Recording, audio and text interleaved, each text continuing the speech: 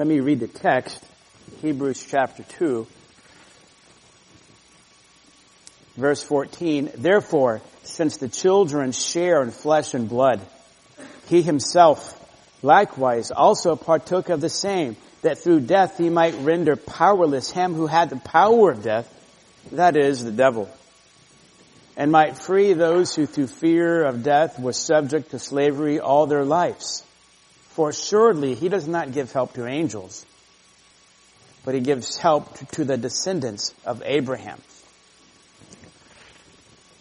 In a few days or a week, you will receive some Christmas gifts, most likely. How will you treat those Christmas gifts? How do you treat Christmas gifts? How did you treat Christmas gifts when you were younger? Some Christmas gifts we value. Others we don't value too much at times. Some Christmas gifts we give a lot of focus and attention to, and we can even use them for a very long time. Other Christmas gifts, not so much. They can be neglected and put away in a corner or put away in a closet or even given off to somebody else. Maybe it's a white Christmas gift. I remember one year, I think it was called Jim Stretch. I've probably gotten the name wrong. It's been 40 years or so. Do you remember the stretchy guy? There was this almost like rubber man. I think he was very tan and had blue shorts. But you could pull his legs and arms and they would go on almost forever. I don't know if they still have that. That was a great toy for about 2 weeks. It got my attention for about 2 weeks, but pretty soon, maybe I'm a little bit like my dad. My dad would take apart my gifts. If I got a remote control car, my dad would take it apart to figure out how it worked. Well, I was wondering, how did the stretchy Jim work? How do you have you have a G.I. Joe that his arms move and they're kind of flexible, but you can't stretch a G.I. Joe arm. But this one guy, you can stretch his arms. So I got a little knife and I cut him open. And inside of it was all this red gel. And that's how he could stretch. Some Christmas gifts, if we're not careful, what can we do to them? We can break them. We can abuse them. We can tear them apart. Other gifts, you might just forget about it. Because you don't really value it that much. You just set it aside. Some gifts that you get, maybe a few, you value. Why do you value them? Oftentimes it's because things that we need, or maybe something that you're devoted to, or it might be a hobby. But there are some gifts that we receive, we don't appreciate, they don't have our devotion, they don't have our care, we don't focus on them, we don't appreciate them, and after time, what happens? We can drift away. Our love for that gift, somebody gave it to us, most likely out of love for us and care and compassion, but we end up not appreciating that, and it just gets put on the shelf, maybe in the back of the closet. And it reminded me of Matthew 13, and where it talks about the gospel in Christ is like a treasure, or it's like beautiful pearls. And people, if we're not careful, we can treat the gospel like it's this incredible treasure that we love and we receive it are these pearls and it's fabulous and Jesus is amazing. We first come to Christ and I've been saved. Hallelujah. I've been saved by the gospel. All my sins are forgiven and I'm going to heaven. And everything is very exciting and very new and very vibrant and very thrilling. But as the days and months and years go by, the attractiveness of the gospel and of Christ, not because he himself loses the beauty, but in our eyes we appreciate how beautiful Jesus is. And if we're not careful, we can drift away from the gospel and from Christ. And it says in Hebrews chapter 2, verse 1, for this reason we must pay much closer attention to what we have heard so that we don't drift away from it. And the Hebrews were in a place where they had received the gift, they had received Christ, they had at least made this profession of faith in Christ, this wonderful gift of salvation that they had in Jesus. But there was a population of this church that were being tempted to forsake their profession, to forsake their calling, to begin to back away from Christ due to persecution, both religious persecution and political persecution. Some were being placed in prison, and all their goods had been taken away from them. They were becoming destitute because of their faith in Christ.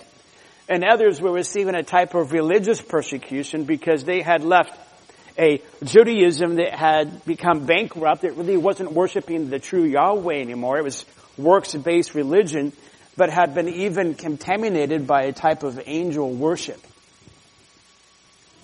And so there was verbal persecution and physical persecution. The verbal persecution that these people at this church could have felt could have been something like, you trusted Jesus, you became a Christian, and now you've lost all of your belongings, and you're in prison, or your family's in prison, and you've lost your belongings.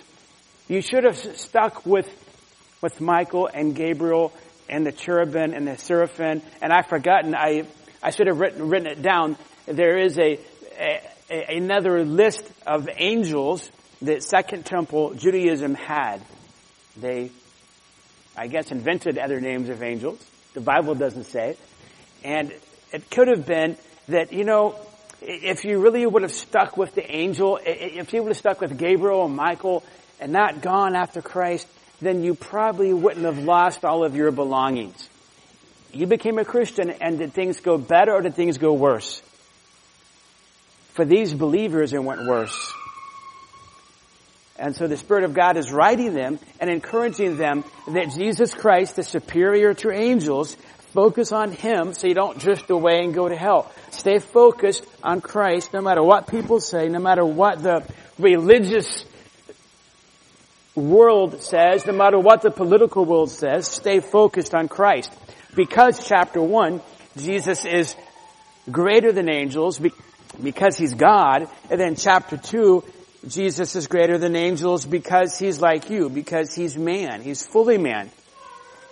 And we've looked at these different focus adjustments, and we've seen 3 of them. We're on the 4th one, and the 4th one is focus on Jesus, that He is fully human, and He's fully human for you. And we saw first in verses 5 through 9, we saw that just briefly. And then last week, we began to look at 10 through 18, that it was beautifully elaborated on. That is that Jesus Christ, the Son of God, is fully human for you. And I mentioned that there are going to be 4 words to summarize this, and they each began with an S. The first one was suitable, and that was verse 10.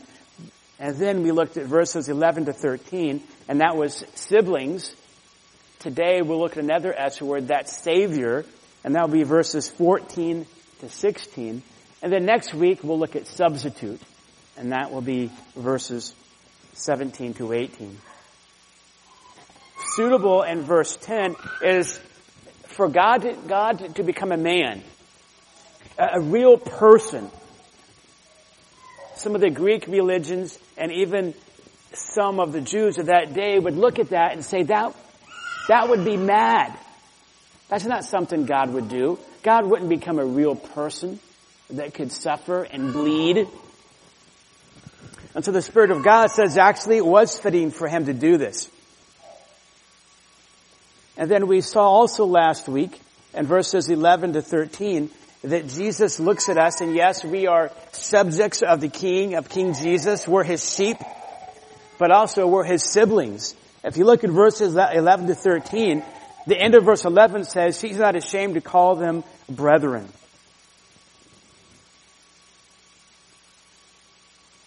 Yes, we're sheep, we're subjects, we're saved sinners, but we're also siblings of the King. By the grace of God. Verse 10 says, verse 9, so that by the grace of God.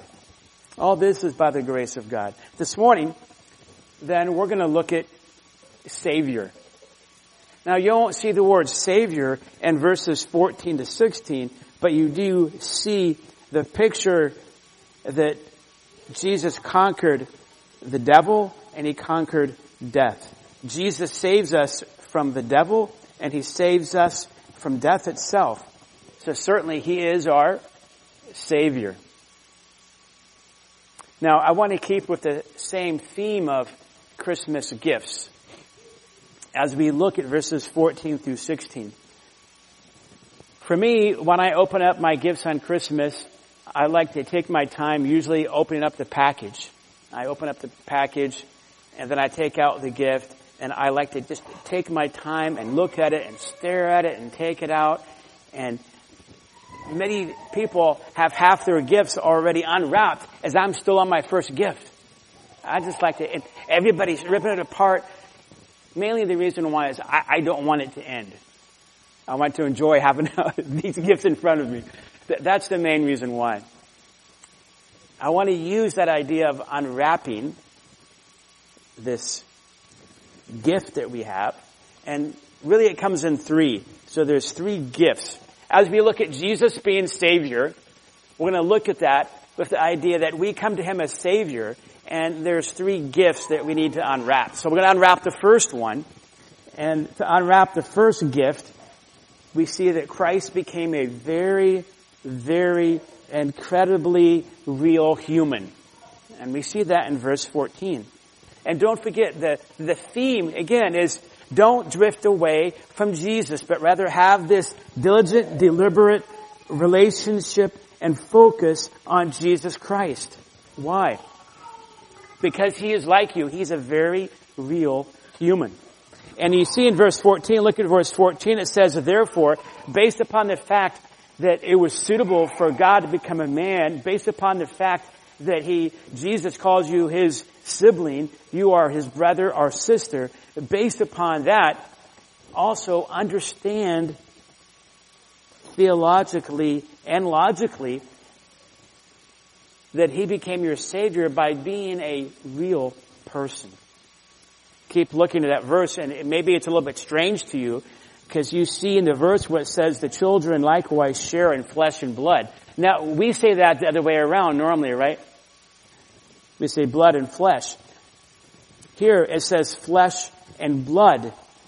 The idea, I believe, that's being communicated is inside and outside, externally and internally. That is, whether it's bone structure or muscles or blood vessels or organ or the skin. Biologically, Jesus was like you. He was fully human. And since the children have this flesh and blood, and also this also is communicating this idea of flesh and blood. Since the children have this flesh and blood, Jesus also did, which communicates ideas of weakness, fragile. When you think of flesh and blood, right? You think that you get cut, your flesh is cut, and what happens? You bleed out. Fragile, finite, mortal. That's how these terms are used throughout Scripture. And the grammar is, since the children sure this way, since they did, and people that are still born today or born flesh and blood, they can die somewhat easily, right? If you jump off of a 40-story cliff or building, what's going to happen? Probably going to die. At least get hurt. Very bad. We're very mortal in one sense, fragile people. And so the Son of God entered into our state. We, since Adam and Eve till this day, exist in a type of fragile, finite, mortal state where we can die rather easily. In one sense. What it says here, look at verse 14, that He Himself also partook of the same nature. That is, Christ saved us from our condition. How? Christ saves us from our condition. How? By entering into our condition. He's our Savior, not just because He saves us from death, not because He simply saves us from, ultimately, from finite, fragile mortality, but He is our Savior because He enters into our condition. He is going to save us even from our fragile condition, because it says in verse 10 that He's bringing many sons to glory. You see that in verse 10. But it wasn't that Christ stood from afar and simply waved his hand or sent lightning bolts or sent angels in order to be our Savior. But he himself entered into our own condition that we were in. And you might say, yes, but he had no sin. He never committed sin, but your sin was placed on him. He became sin for you. This is what our Lord did. This is why he is our Savior. Now, the grammar here is very intense in verse 14, which says, he himself likewise also partook of the same. Almost every word in the Greek text, almost every word is emphatic. And if you were to maybe paraphrase this, you could paraphrase it this way. Seriously, it's really, really true. Jesus became a real person. So if you were to go up to Jesus and poke him, maybe just like poking with a needle, what would happen to that needle? The needle would dissolve because it poked God. No. Jesus would bleed. If Jesus skipped a meal, what would happen to his tummy? It would grumble. It would rumble. He would get hungry. This is what there is such intensity here in the middle of verse 14. That's why it says, he himself. Even that word likewise, even that word has an intense modifier with it. Even when it says partook, even that word has an intense Greek preposition on the front of it. Even in verse 14, after it says blood, when it says he himself likewise partook of the same, there's even a kai, K-A-I in Greek. Normally we translate that as and like all your ands in the New Testament as kai. And here they left it out. So, hope I'm being clear. When you look at verse 14, when it says he himself, the Greek has an extra and in there, or kai. But sometimes the Greek New Testament will put the word kai in there because it's broader than just and. It can even mean both, also, even, but it can also be an intensifier. It can be used with the idea of very. And you have that here in this verse. So what I'm saying that this verse is saying, it's underscoring, it's highlighting, it's taking somebody's face and going, Jesus really, he became really, really, really human. Really human. And always as we are human, but he never sinned. He never once sinned. Without a shadow of a doubt, Jesus became flesh and blood. He was born in a body that was conceived by the Spirit of God, liable to die, to death. So human, 1 John says this, 1 John chapter 1. What was from the beginning, what we have heard, what we have seen with our eyes, what we have looked at and touched with our hands concerning the word of life. Jesus was a real physical person. In fact, theologically, we call this what? We call it the incarnation, right? Incarnation. What does that mean? Where does that word come from, incarnation? Though it may seem maybe a little bit odd, but if you go to a store and buy some chili, sometimes what kind of chili do you get? Yeah. And carne. The Latin in and then carn or car is in meat or in flesh. So think about that for a moment. It's not that the Son of God gave up being God, but Jesus Christ, God the Son, took humanness and added that to himself forever. Forever. Now he's a glorified human and God at the same time.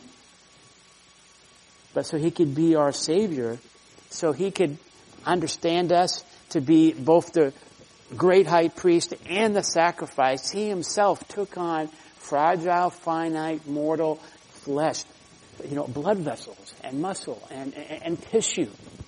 And we'll see later in chapter 5, again, he did not give up his deity, but he himself was willing, even when we look at chapter 5, it seems that he himself had to, as he was humbling himself, willingly learn the Bible as he grew up. It wasn't that, though he could, it wasn't just that Jesus Christ normally always exercised his deity. Right? And again, like last week, we mentioned this. Matthew chapter 4, after he's tempted by Satan and he fasts for 40 days, the angels leave. He never submits to Satan, never. Jesus is incredibly tired and weary because he's put on mortality onto himself. He's not exercising the privilege and rights of his deity, but he could, and he could just snap his fingers. He wouldn't even have to snap his fingers. He could just be, I'm well. And he could not be tired at all. But he willingly gives that up so the angels come and minister to him. Jesus could have ministered to the angels. The angels that are ministering to him, they're being kept alive by Jesus. The very molecules of the angels that minister to him, Colossians 1:17, he causes all things to stand together. He's causing their very molecules to be held together. But yet, because of his humble incarnation, he placed himself in a position, though without giving up his deity, he was trusting the Father. And that's even why you have in verse 13, I think, it says, Isaiah being in this instance, being a type of Christ. And again, I would put my trust in him. And so what I'm seeking to illustrate is this idea that he himself likewise also partook of the same. Came into our situation and in our condition, and though he never sinned and could not sin, he was very, very, very, very, very human, like you and I. In fact, don't forget Isaiah chapter 53. Isaiah chapter 53, verse 1. Who has believed our message, and to whom has the arm of the Lord been revealed? He grew up before him like a tender shoot, like a root out of parched ground. He has no stately form or majesty that we should look upon him, nor appearance that we should be attracted to him. Jesus, as a human, didn't stand out. He wouldn't be going down the road and say, there's the Son of God. The only beings that did that were demons. Otherwise, people didn't know who he was unless he did a miracle. Because flesh and blood, inward and outward, he was a human. Now, how does this help you not to drift away? How does this help us not to drift away from Christ? Well, he is so much like you, he's so much like me, that believers, he looks at you and he looks at me and he says, you are mine, you're my brother, you're my sister. But he doesn't simply say that just, yes, because he loves us, because he's for us. But also he says that because he's entered into humanity, assuming humanness just like you. And he was human from the time he was an embryo in the womb to when he was born. He lived his life. He died on the cross. He rose again. Now he has a glorified body. He's sitting down at the right-hand side of God. But remember, Thomas, talking about Thomas the disciple, he showed his hands. Because Thomas was still doubting and wondering, can it really be Jesus? Maybe it's a ghost, a phantom. No, Jesus is real, and even now he's a real human. He's a glorified human, but real human. So what I'm saying is that he can help us not to drift away. And I'm saying the text says this, because not only does he just calls us siblings because I love you, but because he became like you. No angel became like you. And prophets and priests and pastors were already like you. But the one that never changes, chapter 1, the one that is Lord, the one that made all things, the one that sustains all things, and through him all things were made, chapter 1, verses 2 and 3, that one has dressed himself up in humanity, but not just like a suit. Yes, a suit of humanity, but inward and outwardly. So when you have hurts and aches and pains, but even when you have disappointments, Jesus understands. Have you ever been tortured? Maybe you have. Jesus has been. Have you had your whole family, maybe except just for a few people, but all of his brothers didn't really believe he was the Messiah? He came into his own, John says, and they crucified him. So instead of drifting away from him thinking, God doesn't understand, he doesn't know my condition, he doesn't know my body aches, and all the different things that's wrong with me, and even my situation, and how people abuse me and mistreat me. The reality is you have not been mistreated like Jesus was. Because you haven't created something from nothing. Jesus created everything from nothing. And yet, people that were created in his own image, and the nation that he chose, and the disciples that he chose, walked away, were afraid, betrayed, left him, or denied him. So I think what this passage is saying to all of us is that Jesus is so human, he understands, and you can go to him. That's why we have Hebrews 4:16. Therefore, with confidence, let us draw nearer to the throne of grace to find mercy and help in the time of need. Don't drift away. Directly, even now, go to the throne of grace. Because he does understand. And it's not just that he was human. Now he's human. He's God. And there's great mystery here, of course. Fully God, fully man, even now. Now, by the grace of God, it's Christmas morning, and you don't just have one gift on it. The wrapping paper maybe says Savior on it, but it has your name on it. And there's another one for you. Isn't that always great on Christmas morning if you have one gift, but then you look, there's another one under the tree for me. And so you grab that one and you begin to unwrap it. And it's in a box, and you open up the box, and then there's 2 gifts inside of this one. Have you ever got that? Have you ever got a present, and inside the box there was 2 gifts? I've got that. That's incredible. And so this second gift is like that. There's 2 things that Christ has accomplished for us in his incarnation, certainly more, but this text talks about 2, and that is 1, he's defeated the devil's power, which is death, and he's also defeated the fear of death in our lives. Let me see this in verses 14b to 15. So we unwrap this second gift and open up the box, and there's 2 gifts in it. Wow, thank you, Lord. Merry Christmas. And this text is saying that tyrant, the devil, his power has been defeated.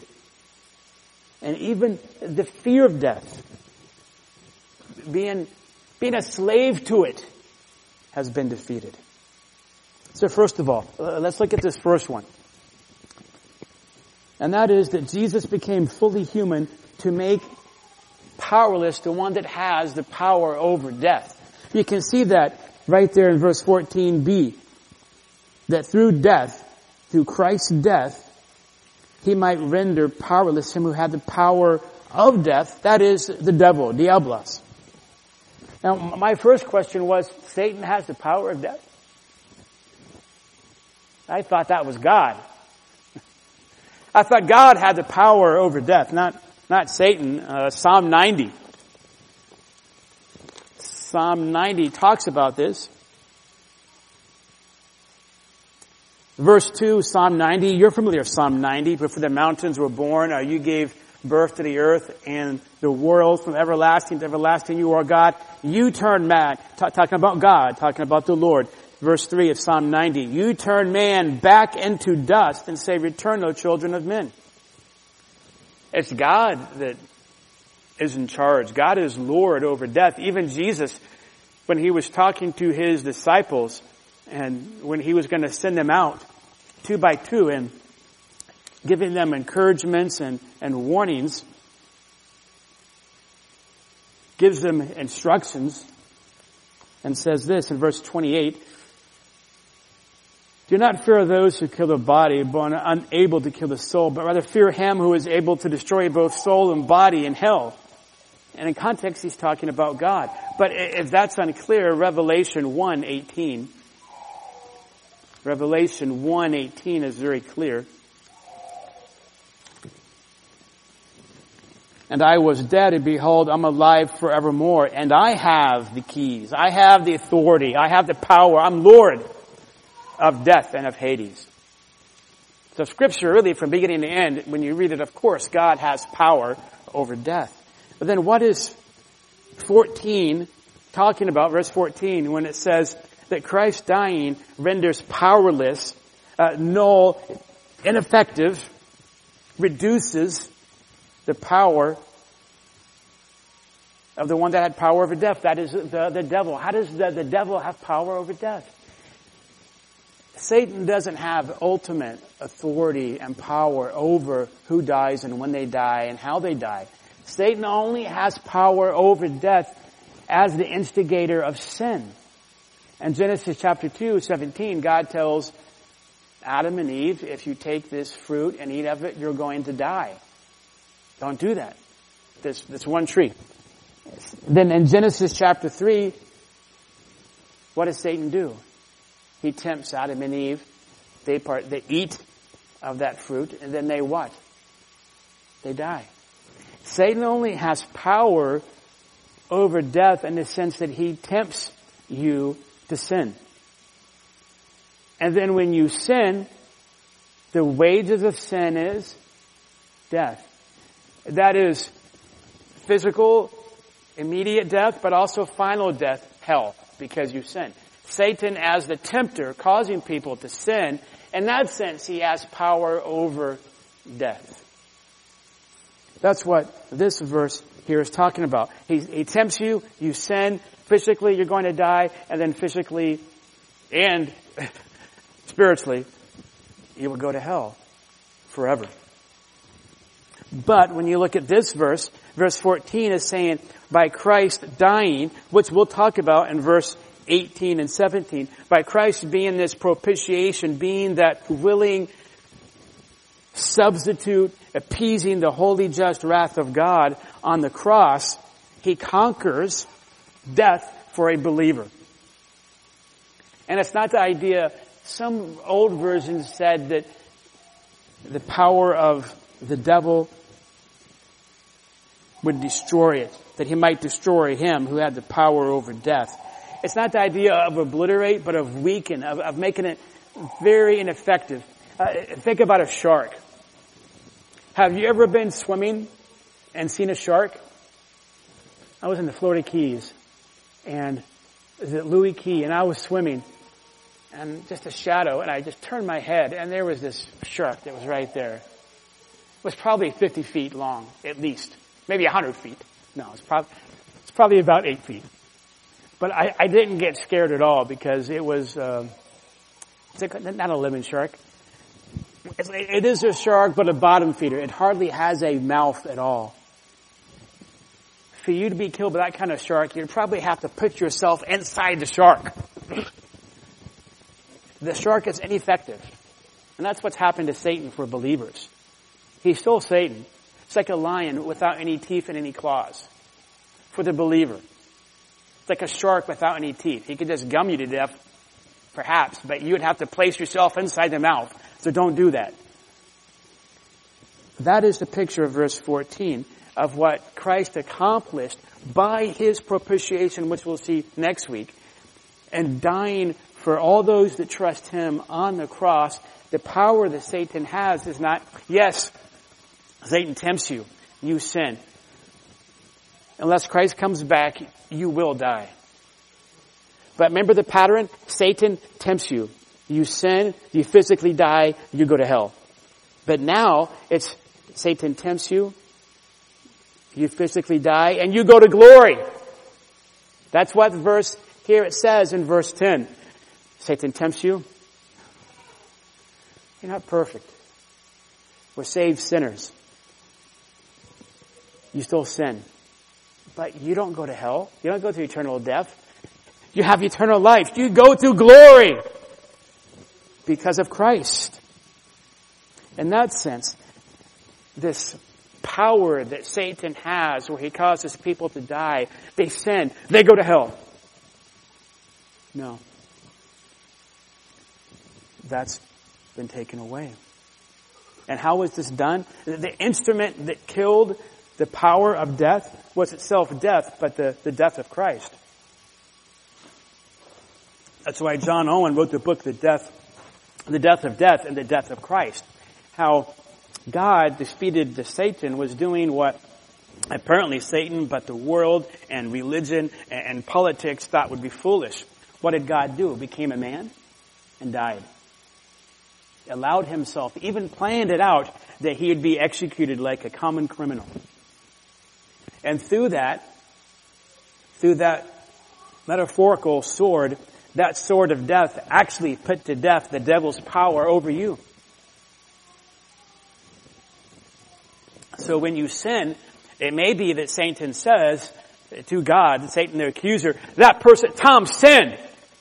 Not only should he die, he should go to hell. And Christ will say, he's mine.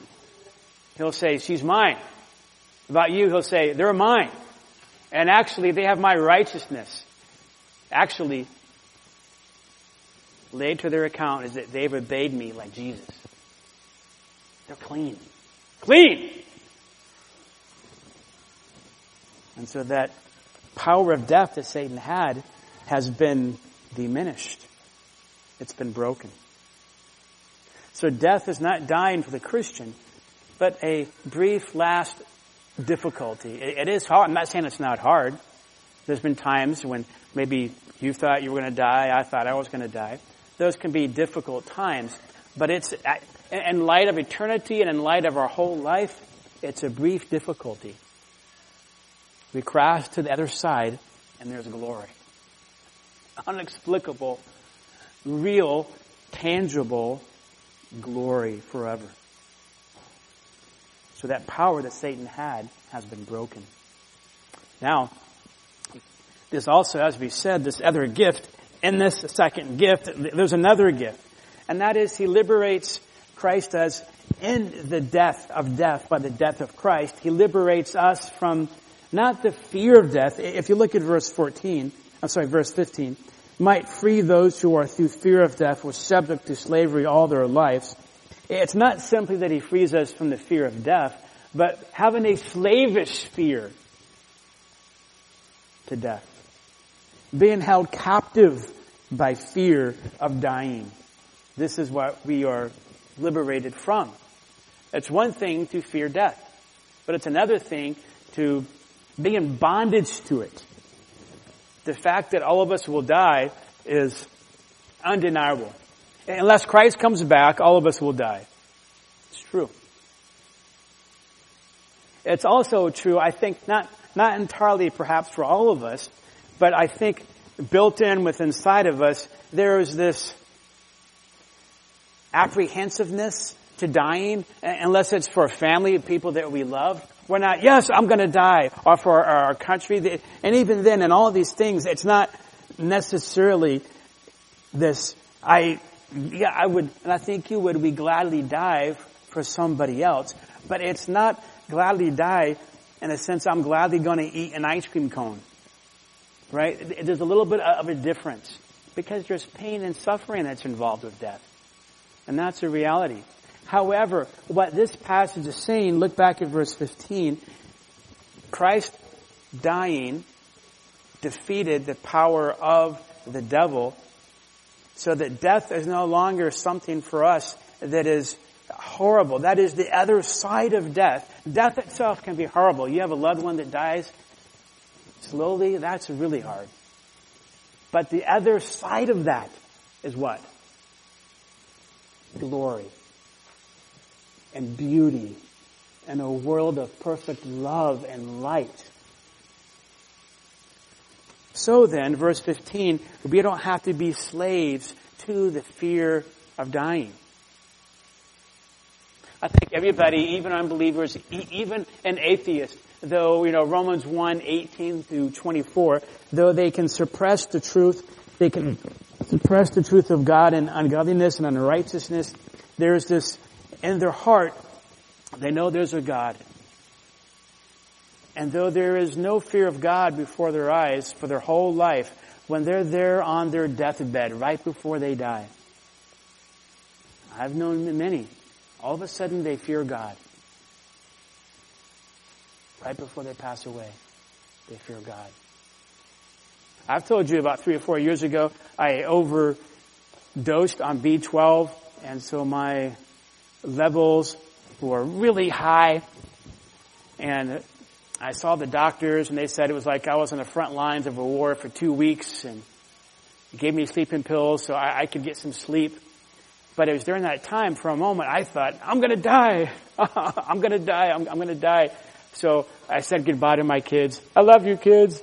I might die tonight, so I love you. Love your mom. Love God. Lisa, I love you. You've been a good wife. I'm out.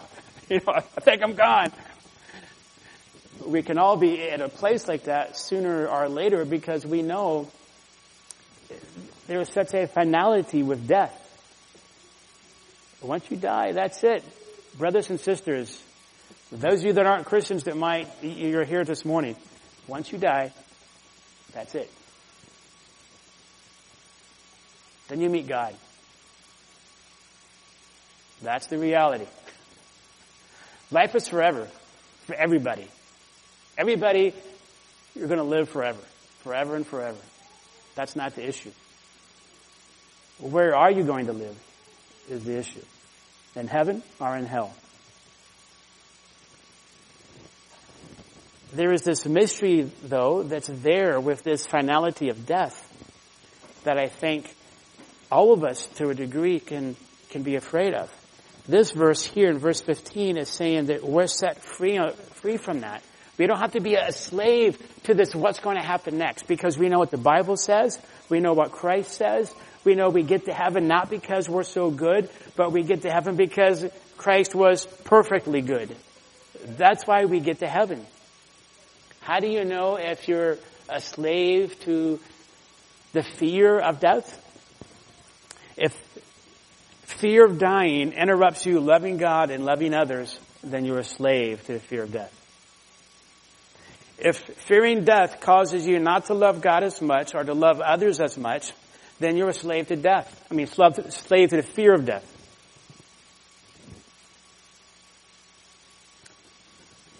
But because we know that Christ died for us, Christ paid the penalty of my sin, that Christ is for me, He's going to take me to glory, that gives me confidence and hope and joy. Not that I have to reform my life, but His substitution for me on the cross was so perfect. It covers every sin I've ever committed. That's what it says in chapter 1, verse 3. When He had made purification of sins, He sat down at the right hand of the Majesty on high. That is, there can, and there probably should be this fear of death, so you don't jump out of an airplane without a parachute.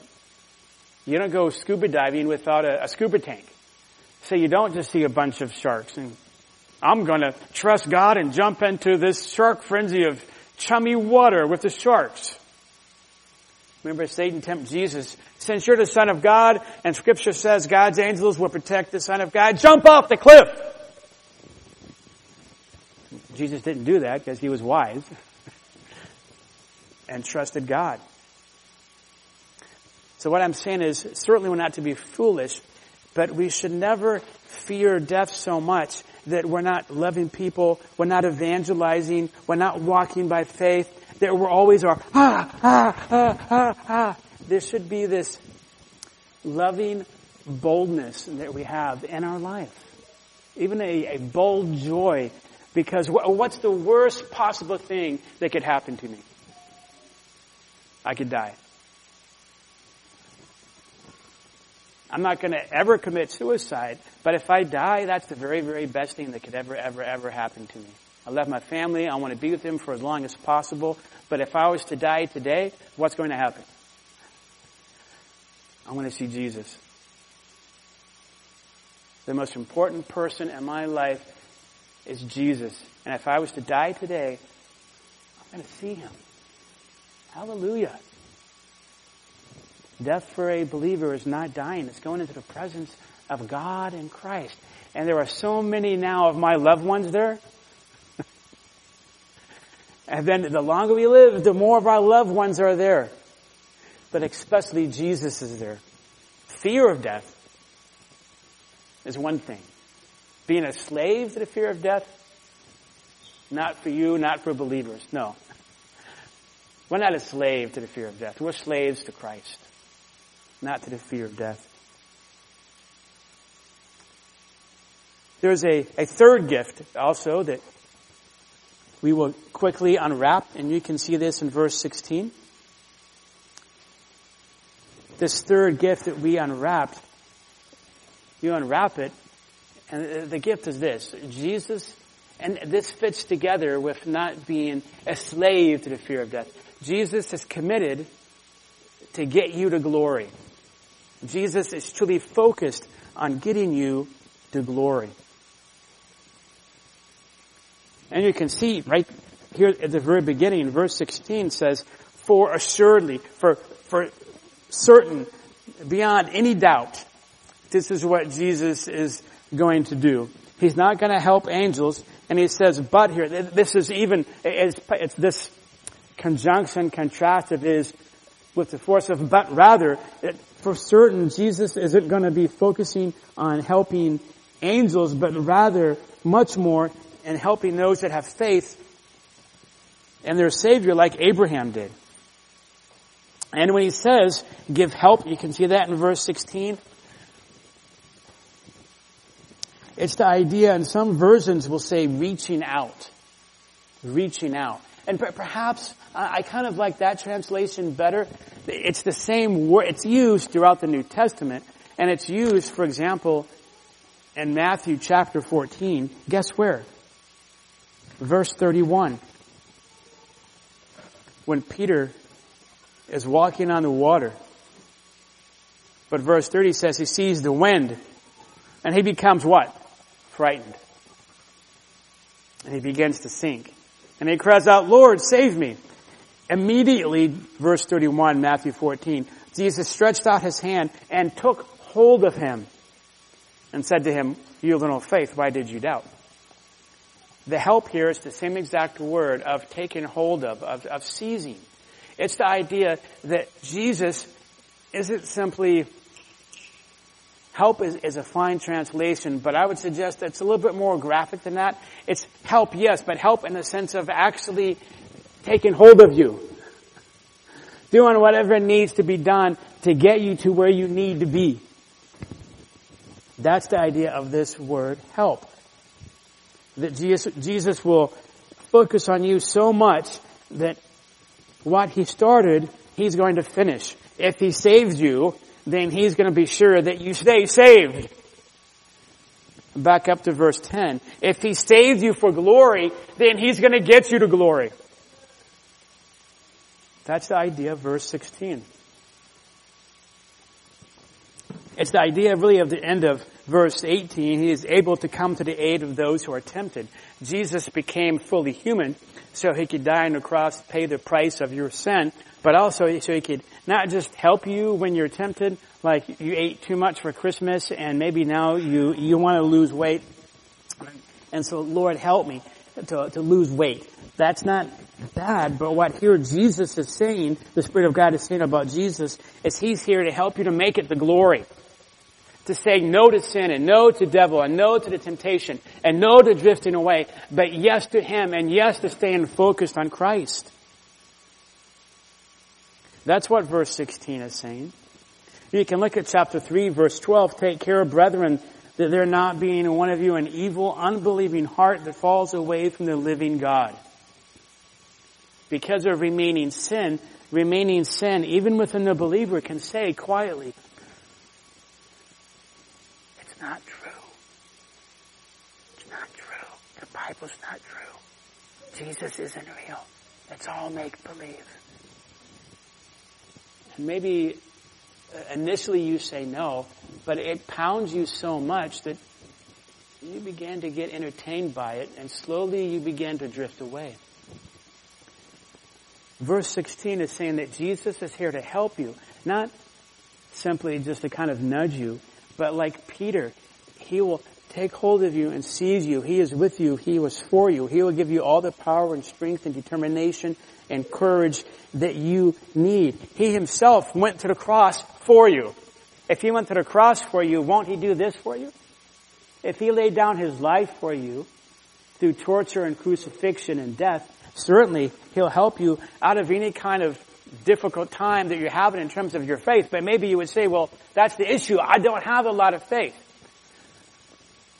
Well, it says here at the end of verse 16, he gives help to descendants of Abraham. That is those that have, it's the idea of those that have faith like Abraham. Did Abraham have perfect faith? We studied Abraham. Did he have perfect faith? No. The father of faith didn't have perfect faith. But he did believe God and God's promises. What about Peter?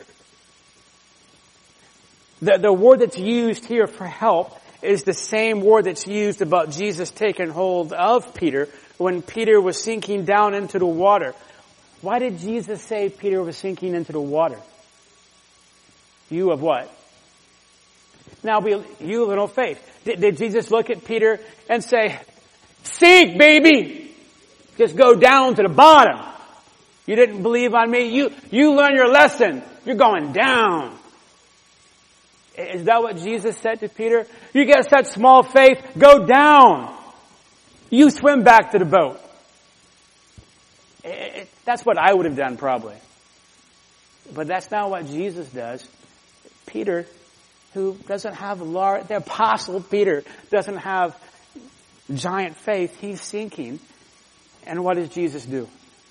Reaches out and helps him. So maybe you say, Tom, but I don't have the faith. Peter didn't have the faith, and Jesus helped him. Even if you don't have the faith, even if you just have a little bit of faith, that little bit of faith and Jesus himself is gigantic to save. And he will save you, and he will take hold of you, and he will carry you all the way to glory as you trust him and focus on him.